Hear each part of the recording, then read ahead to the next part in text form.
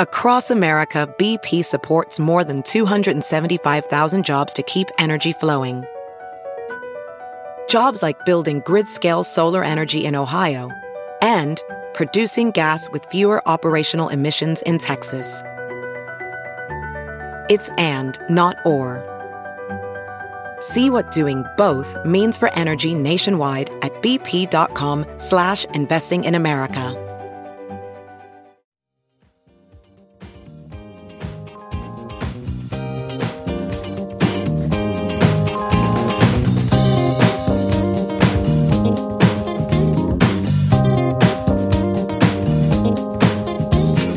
And now, the list of things that you can buy at the Chicago Reader store at chicagoreader.com.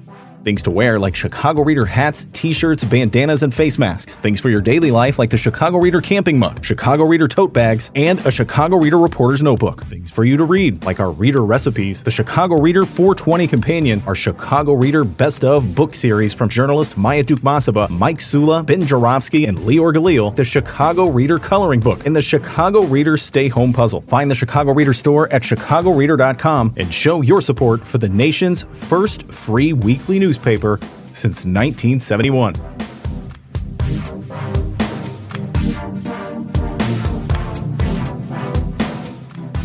Bonus time on the Ben Jarofsky Show as I speak. It's Friday, March 11th, 2022.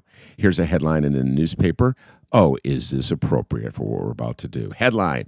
I swear to God, ladies and gentlemen, I didn't make this up. This just popped in. It's actually off of my phone. This just popped in my phone about 5 minutes before we started doing this show. Headline, New York Times, The Godfather at 50. Al Pacino on The Godfather. It's taken me a lifetime to accept it and move on. I'll tell you something, Al Pacino. It's taken me 50 years to really appreciate The Godfather as a movie. And I'm just so eager to talk about this. There's so much horror in the world today. This will be a much necessary diversion for me. I have two distinguished guests who know way more about movies, number one, than I do, and way more about The Godfather than I do. So without further ado, I'm going to ask my distinguished guests to introduce themselves. Well, I'll start with distinguished guests whose first initial is S. That would be me, right? When you said distinguished, I looked around and said, who's he talking about? Hi, I'm Sergio Mims, and I am a film programmer, a film critic, journalist, a film historian, and of course the co-programmer and the co-founder of the Black Harvest Film Festival, which will be celebrating this year its 28th year. Can you believe that? No, 28 years. I can't believe it. And I'm making an effort to have Francis Ford Coppola be the first white guy celebrated at the Black. No, actually, you know who was the first guy celebrated? This is a trivia question. Can you guess who? A white guy? Oh, yeah. Woody Harrelson from White Man Can't Jump. No, he made a film. Steve James. Steve James of Hoop Dreams fame. No, he made a film, a very good documentary we showed about 3 years ago about his friendship with Muhammad Ali.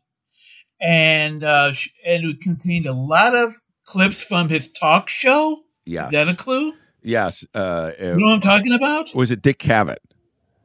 Dick Cavett. Yes, very good. All right, come Dick on. Cavett and Dick Cavett came for the festival, and that was a great night. It was a great night. It was a great night. It's a great flick, and also there was I didn't mean to say there was never been a white guy who's been featured at the film festival. In fact, I once saw you do an interview with the director of the Sly and the Family Stone movie, which is I just love that. That was a great. All right, second distinguished guest. I almost forgot. He already talked. I haven't even introduced him. You introduce yourself. Second distinguished guest. Go ahead. I know we're on podcast, but just so you guys know that I came to play ball, I wore my my best Robert Evans sunglasses. Robert Evans was the head of Paramount, the executive of Paramount during The Godfather. All right, my name is Chris Buddy. I am a documentary filmmaker. Content producer living in Chicago, and happy to be here. All right. So there's a lot I want to cover with The Godfather. It's an extraordinary movie. Sergio, I already told Chris this. I watched to prepare for this show. I watched it last night again. I think it's been at least 15 years since I've seen it. It was better than I remembered, which is very rare for me with an old movie that I'm watching again. I liked it more than I had previously liked it. And I'm not quite sure. Well, I think I do know why. So let me start with this question. And the first time, Sergio, you started to tease this when you were on. Sergio was on the show Wednesday talking politics with Monroe Anderson. Anyway, you started to tease it, and I cut you short. First time you saw Godfather, Godfather 1, came out in 1972. Sergio and I are the same exact age, Chris, buddy. We went to no, we're not. We graduated we're much high school. older. Oh, he wishes. So when was the first time you saw The Godfather? I saw it when it came out, which was this month. It opened in March of 1972. It played at Chicago Theater, and I cut school to go see the picture. I did that a lot when I was in high school. I would just cut school. And since it's a long movie, I don't remember if I went to school that day, maybe for the first 2 classes, and then I kind of ducked out and saw the film. So that's the first time I saw it. Do you remember which theater was that? Yeah, Chicago Theater. Chicago Theater. Okay, yeah, downtown Right. Chicago Theater. And right. Godfather 2 played at the State Lake. And did you cut school for that too, or you were probably already out of high school by then? I think cut school then. Yeah. Okay, he was a young scholar. It's an even longer movie, which means I probably didn't go to school all that day. No, to prepare for it, you took the whole week off, which is what I would have done. By the way, Sergio was a young scholar at Kenwood High School in Hyde Park. Chris, buddy, first time you ever saw Godfather 1? Oh, man, not as storied, but I saw it on those old school double VHS tapes in the mid-'90s when I was in high school. But I watched all 3 back-to-back, and then I bought the DVDs when they came out. So I've seen it, every so often. But I just like you, I watched it 2 nights ago again in kind of celebration of the 50th anniversary, and I was blown away anew. Okay. So, Sergio, do you join us with liking it more with the passing years, or are you one of those folks who liked it more way back when and your adoration for it has diminished over time? No, I like it more. First of all, it's simply because as you get older, you see more things that went over your head when you were a kid. So it grows in richness, in nuance, and you see things. When you get older and adult, you experience life. And this movie, among other things, is about life. It's about family. I should also mention that the 4K set is coming out week after next. All 3. So Paramount, back when Paramount was a real film studio making real movies, they know that they have a classic, at least 2 classics on their hands. And so it's being released in theaters in a celebration. And like I said, now it's coming out in 4K, I think on the 24th of this month. So what is it about the movie, Sergio, and then we'll get to Chris with this. What is it about the movie that you like so much? I've been thinking a lot about this all day long, what exactly it is that just draws me to this movie. What is it with you? Well, what is it that draws the movie to everybody? First of all, I think it's because it is about a family. It's about a loving family. Even though they're gangsters, they're a loving family.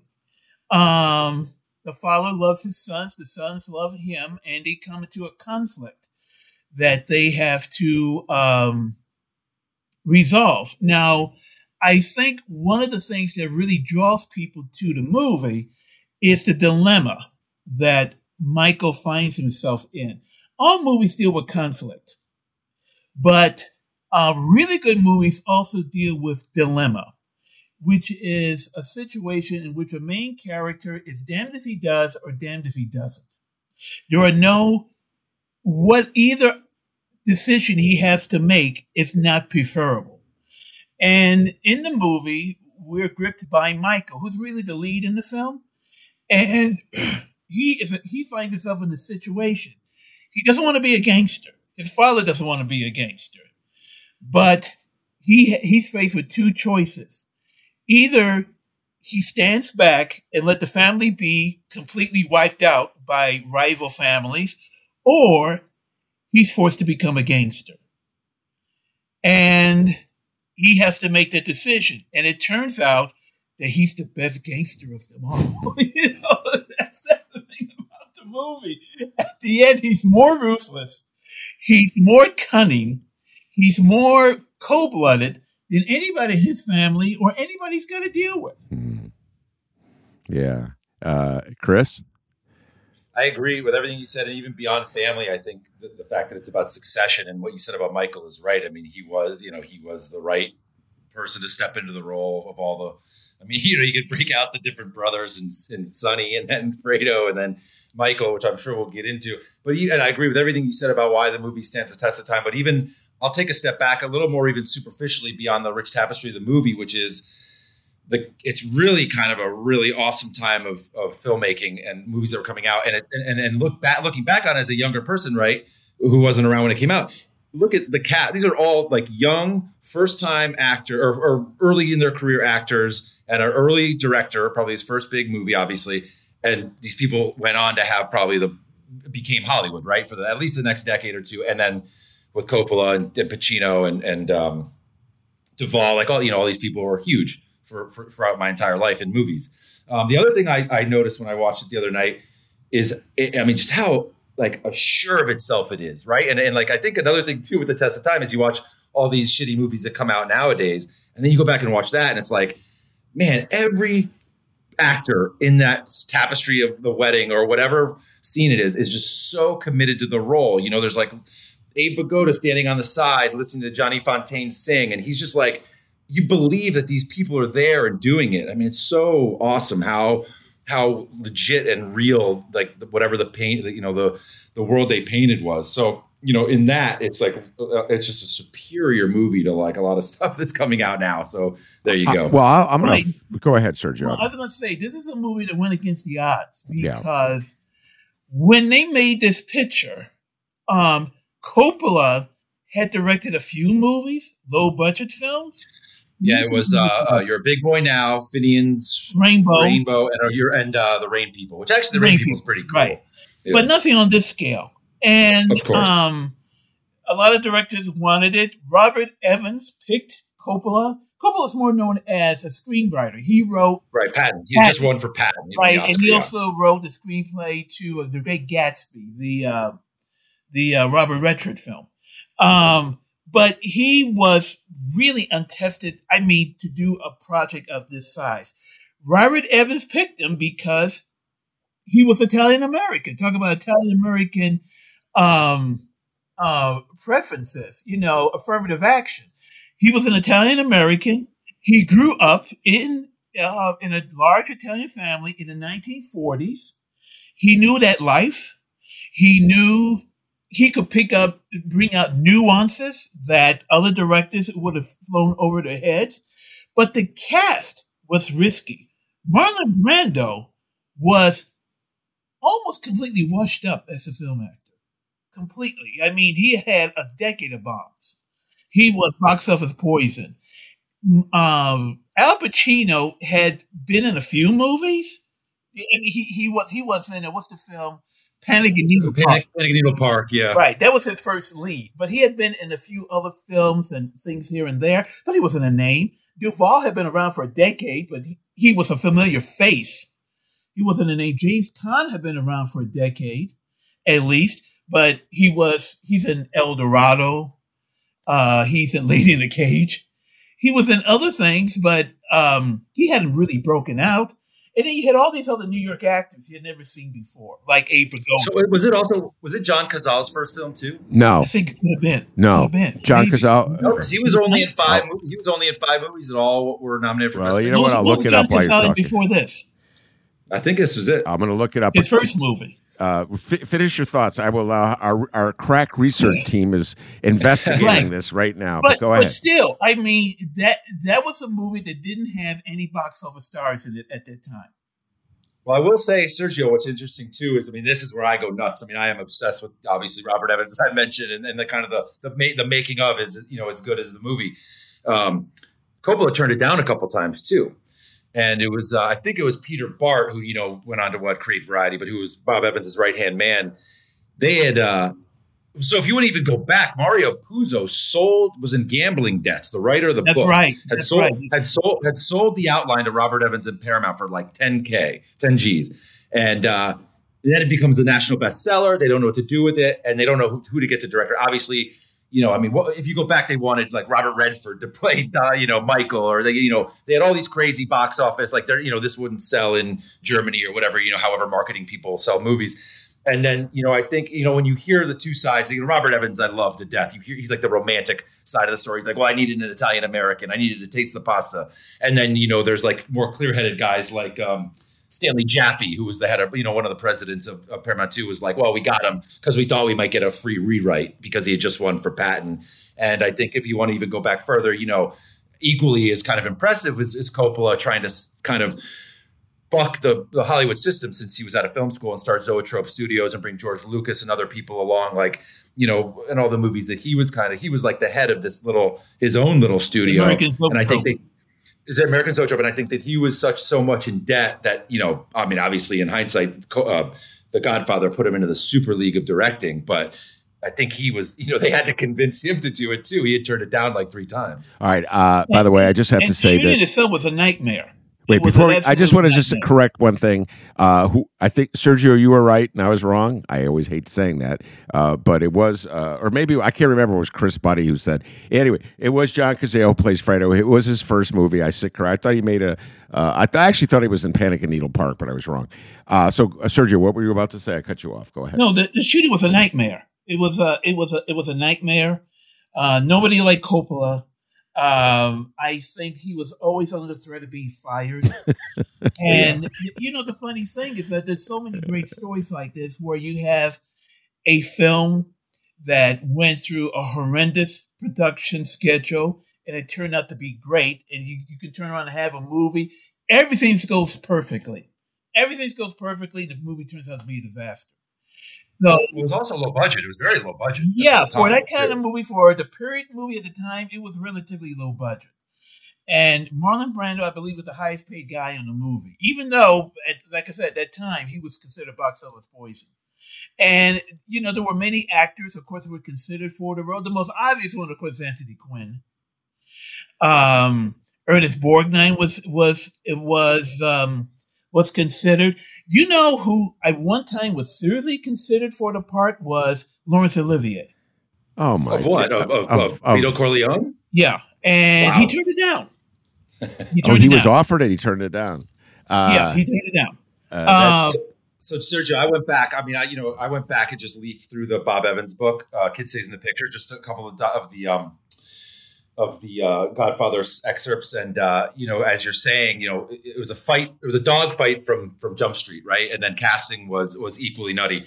Coppola insisted on Pacino. Robert Evans put his foot down and said, "Over my dead body." Then he kind of relinquished, and here's I'd love to actually bounce this off you because I don't understand, because De Niro was in the running for Michael. And then fell out when he went to the gang who couldn't shoot straight. And then yeah. Which, by the way, I haven't seen, but I have no words. Don't rush. I saw it. It's awful. It's a Jimmy Breslin thing. But so what again with the great Bob Evans story is he says, "Okay, let's go. I'm okay with Michael Corleone being Al Pacino." Pacino had signed on to the gang he couldn't shoot straight, and he said, "Oh my God, I'm dead in the water. Like I fought, and now they want him, and now I can't get him." So he called his boy Sidney Korshak, the famed labor lawyer, Al Capone guy. Sidney Korshak calls Kirk Kerkorian, who owned MGM, and said, "Hey, listen, if you want the MGM Grand finished, you're going to let Pacino out of his contract for the gang couldn't shoot straight." And that was like how it happened. And then they got that guy. I didn't know that. Unbelievable. Yeah, Sidney Korshak, whose brother Marshall Korshak was the Democratic committeeman of the 5th Ward, which is the ward that Sergio Mims grew up in. So everything comes back to Chicago Everything politics. goes full circle, baby. Yes. No, 4th Ward. Well, back in the day, you were probably in the 5th Ward, and now it's the 4th Ward. It's been redistricted. Anyway, you know what, Sergio? Arguing politics with me is like arguing movies with you. Ultimately, you will lose. I just lost. I was just proved when I said John Cazale was his first movie. Here's something that struck me when I watched it last night. The pacing This is a movie that's completely unafraid, Sergio and Chris, to take its freaking time to tell the story it wants to tell. And that opening sequence, which I just find better with time, it's the wedding. It's so long. It's so long. The people coming to Marlon Brando, the Godfather, asking him with their requests, being ushered in and out of the wedding, those long, drawn-out scenes in the darkness. Sergio, it is so antithetical to the way movies, the pacing of movies today. I don't even know how millennials or younger people could go for this movie because it's just a completely different pacing. Can I tell you a little personal story? Go. Okay. I had an aunt in Mississippi. Her name was Aunt Minabelle. Wonderful woman. And my father and I went to see her. You know, we went to see her down south, okay, where she lived. And she lived in this big, like, ornate house, right? And every morning, she had this little, like, room in the back, ornate room with stuff everywhere. And people would come in every morning and ask her to do favors. She could do favors for them. And, you know, oh, well, my brother and so and this and that. And my aunt would say, okay, I'll take care of it. And then another person would come in, okay, I'll take care of it. And I would be sitting in the room and she said, oh, this is my nephew from Chicago. Say hello. And I'm thinking, this is right out of The Godfather. Yeah. There's always someone who gets it done. Right. But here's the thing. That opening sequence was inspired by the wedding sequence in Luciano Visconti's film The Leopard with Burt Lancaster. Yeah. That movie, which is about the end of the coming of the end of the aristocracy in the 1850s when Italy was coming together. The last hour of the movie, it's a 3-hour movie. The last hour of the movie is just a giant wedding banquet at the end of a wedding. And Burt Lancaster sort of like drifts around all these ornate rooms in his villa, his palace, and listens to conversation and what's going on. And that sequence, which, like I said, is over an hour long, has inspired a lot of filmmakers. The Deer Hunter, in the beginning of the film, once again, a big wedding and a big reception afterwards. That sequence in The Godfather is very much inspired by The Leopard. You know, this whole idea of taking a family situation and using it as a microcosm for society. Mm-hmm. And that's what that wedding sequence does. It's not only just the family, it's like what the family does. And the relationship between the family and other rival families. And of course, there's always the threat of publicity, because, you know, when you go after the reporters, because we don't want any pictures taken. You know, every time somebody takes a picture, get that cameraman, you know.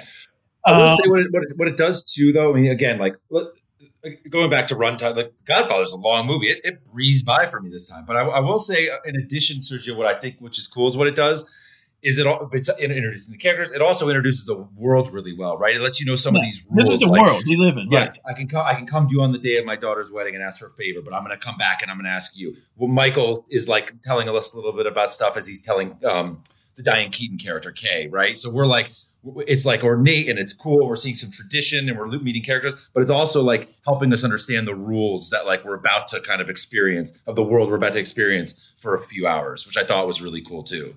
Well, let me, before we leave this first scene and go to with the flaws of the movie. What flaws? Yeah, well, we'll get to that. So there's something else I got to mention about the opening sequence too, but go ahead. But okay, well, so I'm going to ask each of you, if you were leading a class on The Godfather and the class was filled with younger people who are not used to a movie with this pace, how would you explain to them the significant? What would you say to demonstrate the significance of this opening sequence in terms of just the camera work, in terms of the color of the movie, in terms of the dialogue itself, in terms of the way they set the stage for what would come. And Sergio, you've already talked about in terms of what movie influenced it and how it influenced other movies, but just be a little more specific. I'll start with you, Chris. Like, what would your lecture, if you will, be on this opening? Yeah, well, I mean, it is a masterclass in cinematography, Gordon Willis, right? I mean, the sepia or whatever, the darker tones they use. It's a masterclass in acting with Pacino and, I mean, even like, I don't know who plays Clemens. I don't know these guys' names, but like everyone's playing the part so beautifully. But yeah, I mean, I'm just going to repeat what I said. I think what in addition to what Sergio was saying about kind of like the theatricality and like the laying out the traditions and everything we're seeing, I really liked how it kind of introduced the rules of the world, right? I mean, so it's like it's doing a couple things. It's showing you this awesome scope, but it's also letting you know who these people are, and here's the code that they live by. And so and now you're primed for the rest of the movie. I don't know if that answers like a film class, student why you should sit down and watch a 3-hour movie, besides it being an awesome movie end to end. But that's my attempt at an answer. Well, the obvious thing also is that just from a literary standpoint, the obvious contradiction between the love for family or the facade of family that covers up the deadliness of this man's profession and how they're interwoven. So it could be two things at once. Sergio, you said there are no flaws to this movie, and I'm laughing. No, but because I have to add something about that opening. Go ahead. Because I have taught screenwriting, and I have used The Godfather as an example. And one of the things I use it as an example of the inciting incident.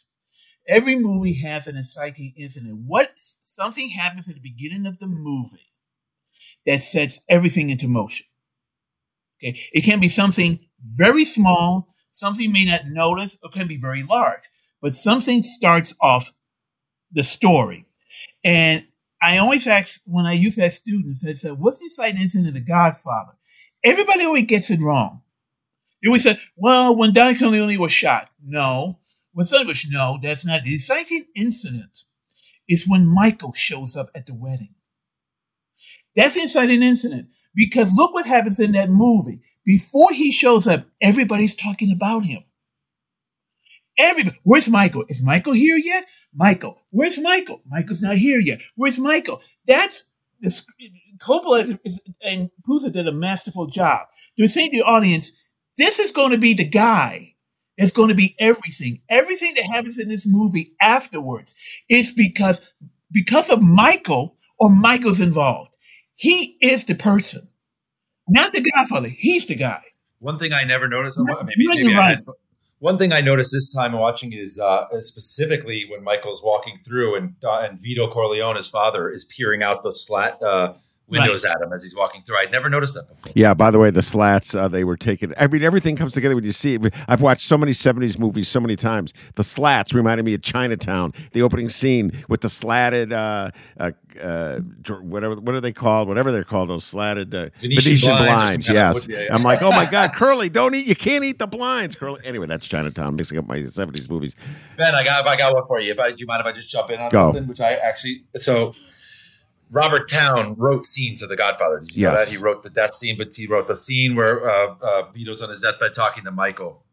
And then just to bring it out to a bigger scope, the relationship between Paramount Pictures and Robert Towne obviously exploded, but they met at the first screening because he was Coppola's boy. Robert Towne was Coppola's guy. I think maybe he had written some other stuff for him. I don't know what Robert Towne had done before, but he was probably done uncredited rewrites. Well, he didn't work with Roger Corman. Oh, Corman. Oh, had he? Okay, cool. Yeah, I didn't know that. He did. I love Corman. But yeah, so, you love Chinatown, obviously. Like, that is the linchpin to The Last Detail, Chinatown, Paramount, Robert Towne, and Robert Evans' relationship, which are obviously some of our favorite movies as well. But I did not know that he had script doctored some scenes that weren't working for Coppola. Well, I mean, I don't want to go down this path because this is just really nerd land. And it's, I think we're living in it, baby. But I mean, just, I don't know. When it gets to like who wrote what in The Godfather, there's just so many competing claims where people are trying to take credit for what is now recognized as one of the greatest movies of all time. I'm just giving credit to Coppola. First credit to Mario Puzo. Well, Puzo did work on the script Yes. as well. I think And he wrote the freaking book. It's called... Which, by the way, I've never read. I've never read the book. Oh, my God. You talk about an influential book in one man's life. But I will avoid going down that path. All right, Sergio. I can't believe you say there are no flaws to this movie because you said the flaw on Wednesday when we were talking politics, and I watched it last night. And I saw it. It's when Sonny loses his temper, the James Caan character, and he goes after his brother-in-law because who he hates, for all the obvious reasons, because the brother was beating up his sister. And he probably doesn't like the guy anyway. So he beats the guy up for beating his sister. The first punch that he throws is such an obvious miss. I never noticed it until Sergio said the other day on the show. He misses. And Chris Buddy, it's true. He throws the punch. It's such an obvious miss. They should have. I thought he pushes him against the wall. I guess I missed the miss. Against the wall, and he's getting right jabs and left jabs. But one right cross, he pulls it too tight. Oh, and he didn't come near the guy. Exactly. And you see the guy react like he got hit. I missed it. It always kills me when I see it. Now, here's something which I can't prove. Yeah. But this is another trivia thing. The incident when Sonny is killed, that infamous scene. Yeah. Mm-hmm. Jones Beach Causeway. I think it was inspired by the assassination of Trujillo in Dominican Republic. The dictator Trujillo, because that's how they killed him. He was going down the highway. A car came in front of him. A car came in back of him. And the guys came out with machine guns and shot him to pieces. And I don't know if that was inspired by it, but I don't know. It maybe could have been another gangster. I thought Bonnie and Clyde. It really reminded me, the scene, the way it's shot too, it reminds me of Bonnie and Clyde. Yeah, I just said that. Bonnie and Clyde. Mm-hmm. Doesn't the tall guy drop the change? He ducks down, and I think in Bonnie and Clyde, someone dives, and they're like, "What are you doing?" Right. And then, you guys under a truck or something, right? Yeah. Right. Now the flaw. So that's okay. I'll start with flaws since I see you guys don't want to say anything flawed about this movie. I'm thinking. I'll tell you right now, which is a flaw, and I'll stand by it. Okay. Diane Keaton is weak. There, I said it. I put it out there. I got it out there. But don't you think it's a weak role? It's a weak role. I don't know if she's weak. It's a weak role. Don't you think she's supposed to be? I mean, she's simply somebody she's in a world she doesn't understand. She is this very white, waspy, probably went to Wesleyan or some women's college. And now she's with this gangster. Gangsters. And she's in a world, she can't comprehend anything. You can make the argument the true love of Michael is the woman he met when he's in exile in Sicily. Yeah. Apollonia. Right. And she is second place. And I guess you can see that she will always be second place in his heart. Well, no. Let me. I love Diane Keaton. Wow. I don't know that. Are you saying she's? Wait, time out. I want to amend what I said because I think I was misunderstood. I'm not saying her character is a weak character and is a pushover to Michael Corleone because yes, I would say that. I would say yes, that is true, and that's the point Sergio is making. I absolutely agree with you, Sergio. What I'm saying is the performance itself was weak. She didn't bring her A game. I don't know if she has an A game. And by the way, I'm going to say... Oh, she's got an A game. I'm going to say one thing and I'll let you go, Chris, because I'm going to say this. I rewatched about a year or two ago Annie Hall, and I walked away and I go, I can't believe I love this movie so much. Diane Keaton is just... I don't know what other word to use than weak, but she doesn't have the A game. Chris Buddy, you're free to defend Diane Keaton, and then Sergio will go in. Go. I'll defend Diane Keaton. I mean, I haven't seen Annie Hall in a while, but like she's a quirk. She's basically playing her wacky self with her wardrobe and her kind of la-di-da, whatever. I'm not going to defend Annie Hall now. I'll defend her performance in Godfather. It's whatever. It's nothing. You're right. I mean, amongst a masterful, acting ensemble. I think her character's weak. I think she's too easy, right? I don't know if that's the book. I don't know if it's the story. She's too easy, and maybe that's her Wesleyan character, like Sergio's saying. But she's minor. She's so minor, but then she becomes, I mean, I kind of am starting to think about it now. she's so big at the end, right? To get lied to at the end. She has to be lied to. So, but she's so easily along the way. He leaves dinner with her. He disappears for years. She shows up once. I mean, it's just too easy of a character. So maybe it's just window dressing. But I don't know. I love Diane Keaton, so I don't know that she was necessarily bad in the role. All right, Sergio, feel free, or you could pass if you want to, but I thought it was a great week. Maybe I'm reading too much into it, but you can see the attraction she has to Michael because there is something mysterious and dangerous about him. Normally, someone like her character, Kay, would marry some stockbroker, have a nice home in Connecticut, be part of the women's club and the social gatherings and the whole kind of stuff. Living with Michael is exciting, because he's a man of mystery. There's a man of danger. It gets more dangerous in Godfather 2. We're going to have to talk about that. So yeah, I can see her attraction to her, but she's in a male-dominant society. This is a very masculine, very macho, male-dominant society. Women are expected to be mothers, caretakers of the children, to, go back now because the men now have to talk about business. Yeah, look at the way Sonny treats his women. I mean, but I will say though. I mean, and maybe it's a character thing because we don't know anything about her. We don't know anything about Kay. She's just there. We don't know anything about her backstory. I mean, we're kind of inferring some things, but I think it might just be the least drawn character. All right, maybe that. All right, I'll concede that point. Her character's not fully fleshed out, but I just thought it was just a weak performance. All right, I have a list of scenes that are my favorite scenes. But I just like to ask you guys just what pops to your mind. So, Sergio, when I say to you your favorite scene in The Godfather, what pops into your head? It has to be the whole baptism. Yes.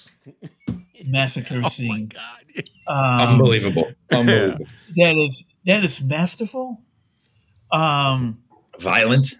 It was violent, but it's masterful, and it just shows the whole duality of Michael. It's amazing, and also shows the mastery of Coppola because I don't know if Paramount really knew what they were getting when they hired Coppola to make the movie. Coppola was somehow inspired. He may have been reluctant to make the movie at first, but he found his voice. And remember, 2 years later, 1974, he had Godfather 2 and The Conversation. Yeah, the best. That same year. Both films were nominated for Oscars. Both times he was nominated. I mean, you couldn't get bigger or more important than Coppola. It's one of the most stunning achievements among film directors. It really was. You talk about a golden period. Like I said, I love the 70s. I love the 70s. Greatest decade of filmmaking ever. But, and there were so many directors of that period. The recently passed Peter Bogdanovich. Yeah. Mm-hmm. I mean, that guy had a career. I mean, it went like that, but he had a moment. But boy, what a moment he had. They were auteurs, right? They were all auteurs. Right. If you want to go down that. All right, so Chris, your favorite scene? Well, I mean, he stole the best one, Sergio. But I got a small one. I got a real small one. It's a moment. It's a small moment. It's just like when I was watching it again, I had to rewind it because it was so awesome. It's when after Michael gets punched in the face and they're all back in the war room with Duvall, Sonny, Clemenza, and he just flat out says, "If you can get me a gun in that room, and I'll just kill them both." It's just matter of fact. That's my favorite line of the movie. And the way he says it, and the camera is pushing in on him slowly, and it lands like, "You get me a gun in there, and I'll kill them both." Awesome. Yeah, and they all laugh at him.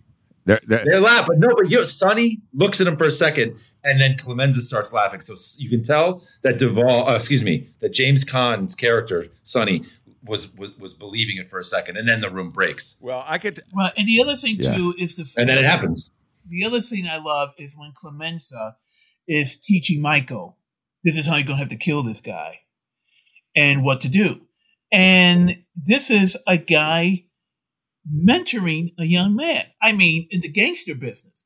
But Clemenza is talking from experience. I have done this, and he does it in the movie.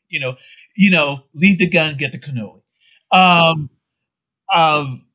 but this is a guy has been a survivor in the trade for a sort of line of work that people don't live very long, and he has been a survivor, and he's teaching Michael, this is how it's done. You want to kill somebody? Okay, I'm going to teach you how you kill somebody and get away with it. Don't run out the room. Walk out the room. Drop the gun. That's that great thing, because the first time you say, drop the gun, Michael. Michael, when are you going to drop the gun? Drop the gun. Yeah. And then walks out. Yeah. What a great scene. That's awesome. But, you just made me think of something. I had always heard that that line that Clemenza said, leave the gun, take the cannolis, was improvised, which I don't know. It'd be amazing if it was. I think it is. I just read that in the New York Times. I think that's where I read it. Yeah, that was improvised line. That's a different scene when he says that. It's one of those movies. You don't have dialogue today where it becomes part of the lexicon. I'm going to make an offer he can't refuse. Everybody's saying that everywhere. And the opening line of that movie, I believe in America. The opening line of that movie. Wow, what a line to open a movie with, And then you find out why this guy believes in America. Ben, what's your favorite? Because I have another one if you'll indulge. Go indulge. I can talk favorites. I got like 20 of them, so go on. There's something, God, it's funny because it's hard for me now and I don't know if you guys experience this too, we know so much more because we've seen 2 and 3. Maybe I've seen 3 once, but I've seen 2 1,000 times as well. But and maybe that's not fair, but we know so much more about Fredo. We know so much more about all these people, but like these, you really only get at face value. Let's talk about Fredo for a second at face value in number 1, right? He really only has a few major scenes, right? When he can't pull the gun out, he flubs the gun when Vito's getting shot. And then when Mo Green is kind of back in Vegas, that scene where they walk in and he's talking about Fredo hooking up with cocktail waitresses and like what a kind of a, just a whatever, a schlub or whatever you want to call Fredo. That scene, I was like laughing out loud. Just like, it's Fredo in that scene getting beaten down by Mo Green. I don't know, something about it is comical and when they walk in. Yeah, and then Al Pacino sticks up for his brother. Amazing, yeah. And listen, everything's politics with me, Sergio. As soon as you mentioned the scene, the baptism being juxtaposed with the murder, where he, by the way, he's renouncing Satan. He's like literally Al Pacino, Marco Corleone. The priest says, "Do you renounce Satan?" He goes, "I renounce Satan." And they cut to the the extermination of these gangsters. I remember interviewing then Alderman Luis Gutierrez. This is in the 80s, and right before he became congressman. And we got onto the subject of movies. His favorite scene was that scene, because that's how you play the game, my friend. You let them see. This is part of the legacy of the Godfather, Sergio, because it may be a legacy that Coppola didn't want. In a way, it sanctions gangster behavior. Think about this. It's like, this is how you should behave. It's a jungle out there, and if you got to be as ruthless as your opponent. Yeah, but here's the underpinning, though. There have been many, many gangster movies. God knows how many gangster films there have been made. But in most films, gangsters were loners. They were solitary people. In some cases, like white-heater psychopaths. Godfather, they're family men. And that's always the underpinning of this movie, which is why, in a way, you root for them. Because this movie shows you examples. This is a really loving family. They happen to be in a business that nobody wants to be in a business in, but they're a loving family. So you kind of pull for them because you want to see them. I think they did go. I mean, just in reading articles and interviews with Coppola, he didn't want to glamorize or glorify the Italian American mafia. Like, that wasn't his agenda. So I think, Sergio, I take your point really well. Like, I mean, this is just these guys' lives. This is someone teaching someone how to throw a baseball, except he's got duct tape on the gun, right? Like, that's the world they're presenting. and it's honest. Well, I got to tell you right now, and again, I do now going to go into meditation in Chicago politics, but there's an ethos in Chicago politics. If someone punches you, you punch them back 3 times harder, so they'll never punch you again. That's straight up Godfather, and it's just, if Coppola didn't want to get that message out, he failed. You talk about another failure in the movie, that would be failure number 1. That somehow or other he glorified the very message he wanted to warn people about it. I feel that you could include that as a failure. I'm going to throw this scene out there. This is a very small scene, but it has resonance with me. So it's during the wedding, and Sonny sneaks up to a bedroom to have a dalliance with a woman. In the book, it's a whole backstory about that, which they cut. They don't have that in the movie. And he's making love to her against the door, and it's slamming the door because he's so forceful as a lover, and she's calling out his name. And that had a very profound effect on me when I first saw it, because Sergio Mims, about 2 weeks before I saw it, there was some kid in gym bragging about it. He was like, "Yeah, man, I had this girl and I was just banging her against the name. She was going, Bubba." His name was Bubba. Bubba, and I was bringing the heat. And I'm like, God damn, Bubba's really something else. And all of a sudden I see the movie. I'm like, wait a minute, Bubba. Lord, the legacy of the Godfather, man. Wait, who's outside the door? Is it Tom? Is Yeah, it, is it yeah. Yeah, he's outside. I think it's Duvall. Yeah, It is Duvall. Duvall is outside the door. Right. He kind of laughs and grins. Right. Yeah. So go ahead, Sergio. I didn't mean to cut you off. What were you going to say? No. The movie has so many great lines. It's so filled with such rich detail. As you said before, you can watch this film no matter how many times, you always discover something new. I didn't notice that before, like the Venetian blind shot. You always discover something new. You always find a different take on something you've seen previously. So it's one of those, rare movies where everything just came together. That's really rare. When everything, and you don't know when it's happening, it just all came together. The right script, the right director, the right cast, it all just came together. Which didn't seem that way when they were making it, but that's what it turned out. And then when they did Godfather 2, which, once again, I can make the argument is maybe better than Godfather, but Godfather raised it to Godfather 2 raised it to a whole other level. All right, let's close it down. Let's close it down with that. Personal, deeper level. Let's close it down with that. Let's just right now take a stand. No ducking, no dodging. Godfather 1 versus Godfather 2. We'll start with Chris Buddy. Which one do you prefer? Go ahead. Yeah, so I'm not dodging, but I'm gonna caveat it. So I would have knee-jerk said Godfather 2 because of this. I think the scope and the backstory with Vito and De Niro obviously is awesome, and Vegas, Hyman Roth, it's all awesome. I would have said 2 all day, and maybe the answer is whichever I've seen last. Because 2 nights ago I watched Godfather 1. I was like, oh my God, this is the better one. So I think my answer is whichever one I'd seen last. Sergio? I gotta say Godfather 2. I love Godfather. Godfather 2 is, once again, and once again, you would think they could have taken the easy way out and just done another rip of a Godfather or something cheap and fast. No, he went on a whole other level. I mean, going to the past and going to what was then the future, which is the 1950s in Vegas, and Meyer Lansky, basically Herman Roth. And of course, they really brought up the character of Fredo in the movie. They had to, because that causes another, once again, dilemma for Michael, and one that even cuts him deeper. I'd say Fredo and 2 is one of the best movie characters of all time. Oh, Fredo. Right. Okay. So, and then if I had to name my favorite scene from Godfather 2, I have to say the Superman all right. scene. Yeah. But anyway. All right. So here we go. This is a Sergio trivia question, Chris, that emerged when, again, we were talking politics with Monroe Anderson. So let's see if you can do this.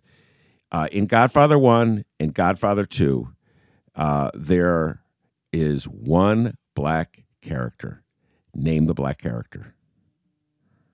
Across both, in two, or just in two? I'm sorry. In the two movies, there's 2 full movies, 6 hours of movies. There's one black character. You might say that's a flaw. That there's only one black character. Name the black character. I had said there were none, and then Sergio Mims corrected me on Wednesday's show. This is a trivia question that would stump the masses. I'll give you. Yeah, that's a great question. Well, Sergio already gave a hint. He kind of let the cat out of the bag. So Sergio, take it away. Give the answer. Yeah, Superman. Superman. Yep. Superman in Cuba. Right. And also the musicians are black too. The guys who are playing the jazz musicians. Oh, yes, in the background. But Superman, right. Who's, like I said, it was based on a real person. Yes. A real person in Havana at that time who went by that name. But I don't think a black actor gets a line. I don't think Superman has a line. Not a line. Wow. Just think about that for ladies and gentlemen. And yet the movie has, Sergio, a profound impact on blaxploitation movies that followed. I think you'll agree with that one. Well, yeah, to a certain extent it did. But also, the movie in one line in The Godfather exposes the racism of gangsters when they're discussing about the drug trade. I noticed that this time through. And that one character said, "Let those N-words have their drugs. They have no souls." And I go, and that line always cuts me. Every time I hear it, I go, wow. But that was the attitude. You know, the idea we're going to peddle these drugs to black communities, to Hispanic communities, because they're less than human, and we'll make money off of them. And you didn't expect, of course, white people also get involved in the drugs too. Yeah. Yeah, I know. It's not just the black people. Right. But that's what they thought at the time. Yeah, it's a tough line, but it's obviously an honest sentiment at the time, right? It was a very, it was a very honest sentiment. And once again, a plea for no cancellation, right? I mean, cancel culture. Don't cut that line, because that is the attitude. One thing about older films, even though this movie was made in 1972, but films that deal with over a period, is that it shows the attitudes of people in society at the time. Yeah. And this movie was set in after the war, 46, 47, 48. That was the attitude. Yeah, absolutely. That was the attitude. Absolutely. I couldn't agree with you more on that one, Sergio. Although I do have troubles. And now let's not go down the Tarantino path. I saw Pulp Fiction not long ago, and Tarantino's character with the N-word is just it's his character. Him, literally him. Him. It's like, I don't. Q, come on. Wait, Ben, did you go 1 or 2 or 3 for that matter? Did you give us your... no, 3. Forget 3, man. 3's not even in the equation. I as much as I enjoyed Godfather 1, I have to agree with Sergio. Godfather 2, I find just... I can't even get the words out. I think... It's the right answer. I mean, it's just... There's so much about the politics of America in Godfather 2 that appeals to me, and how gangsters gangsters are just like a metaphor people for corporate Americans in many ways have just taken over, and politicians are controlled by unseen outside forces. You know, the illustration they use for the book is of powerful people dangling from the string of the puppet master, and that was they mentioned the puppet master too. Yes, which I think hadn't noticed before. Yes, he says the line. Well, who's going to be controlling the that's Marlon Brando says that to Al Pacino when they're sitting in the tomato patch garden right before he dies, and he says, "I wanted you to be the Senator Corleone. I wanted you, the governor, to be the guy controlling the strings." But when you watch Godfather 2, it's the other way around. It's the gangsters controlling the strings. It's just a magnificent movie. We'll have to do a whole show on that sometime. All right. Before I let you go, I want you gentlemen to promote anything you want to promote. We'll start. Chris Buddy, we didn't even introduce you right. This man is a documentary filmmaker. Do you got any showings you want to talk about or anything? No, I'm good. I'm noodling around with some things that I think you know about or that are a little bit under wraps. Okay, or we'll just keep it at that. His movie about gambling is outstanding. I just want to say that he's being very modest all of a sudden tonight. Well, that's still out there. Yeah, if you want to take a look at that, that's on Amazon Prime and a few other. And the name of the movie, please, is Inside the Edge. Inside the Edge, great flick. Sergio, you got any updates? Black Harvest Film Festival, anything like that? No, not yet. We're still. We won't start accepting submissions until next month, but.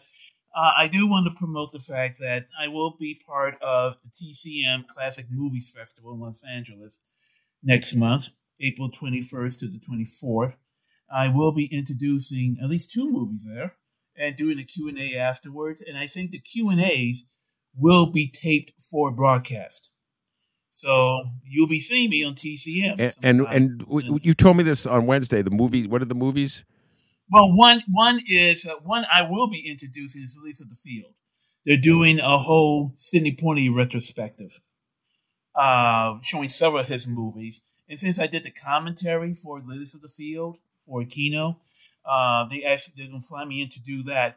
And then I should have heard today, but the film I'm trying for them to get is Buck and the Preacher, because Buck and the Preacher is another 50th anniversary movie this year. The first movie he directed, and it's a wonderful, funny, entertaining movie. You know, Sergio, I was going to ask you that, and I didn't get a chance.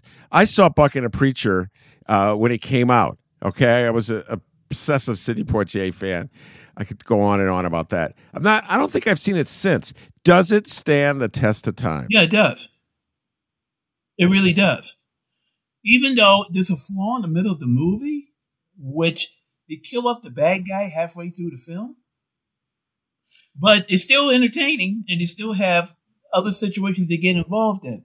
But now you understand, a villain, you got a great villain, you got to keep him to the end and then give him a big send-off. Yeah. But, yeah, very much. And, you know, when you think about the 3 leads in that movie, Poitier, Ruby Dee, and Harry Belafonte is still here, still with us. His birthday was just 2 weeks ago. He's 95. Wow, that'd be awesome if you could bring him to the Black Harvest Film Festival. No, he's under seclusion now. I think he's okay, he doesn't do that. Pretty frail health and everything. He has already said no more personal appearances or anything. Okay. All right, well, then we'll just have to go with Francis Ford Coppola at this year's Black Harvest Film Festival. Which he did direct Cotton Club. Yes, he did. Another Robert Evans produced film as well. Yes, and I think it pretty much. No, I haven't seen the recut. You know, recently it's on available on deep Blu-ray now. He re-edited the movie. Oh, really? Because the version that came out wasn't what he liked, and I hear it's better, but I haven't seen it yet. Chris, buddy, your thoughts. We'll close. We'll get you the closing thoughts on Cotton Club. These 2 guys could do this all night, ladies and gentlemen. I don't know. I never really latched on to Cotton Club. There's some things in it that are kind of cool, but I never really. It's not the saga masterpiece that I think they wanted it to be. Yeah. All right. Very good. We've run out of time. Sergio Mims and Chris Buddy, the 2 of the most knowledgeable film people I know. Thank you very much for taking time to indulge me in my obsession with The Godfather. I'll probably watch it again tonight. That's how weird I am. So thank you, Sergio. Thank you, Chris. I'm Ben Jarofsky. Take care, everybody.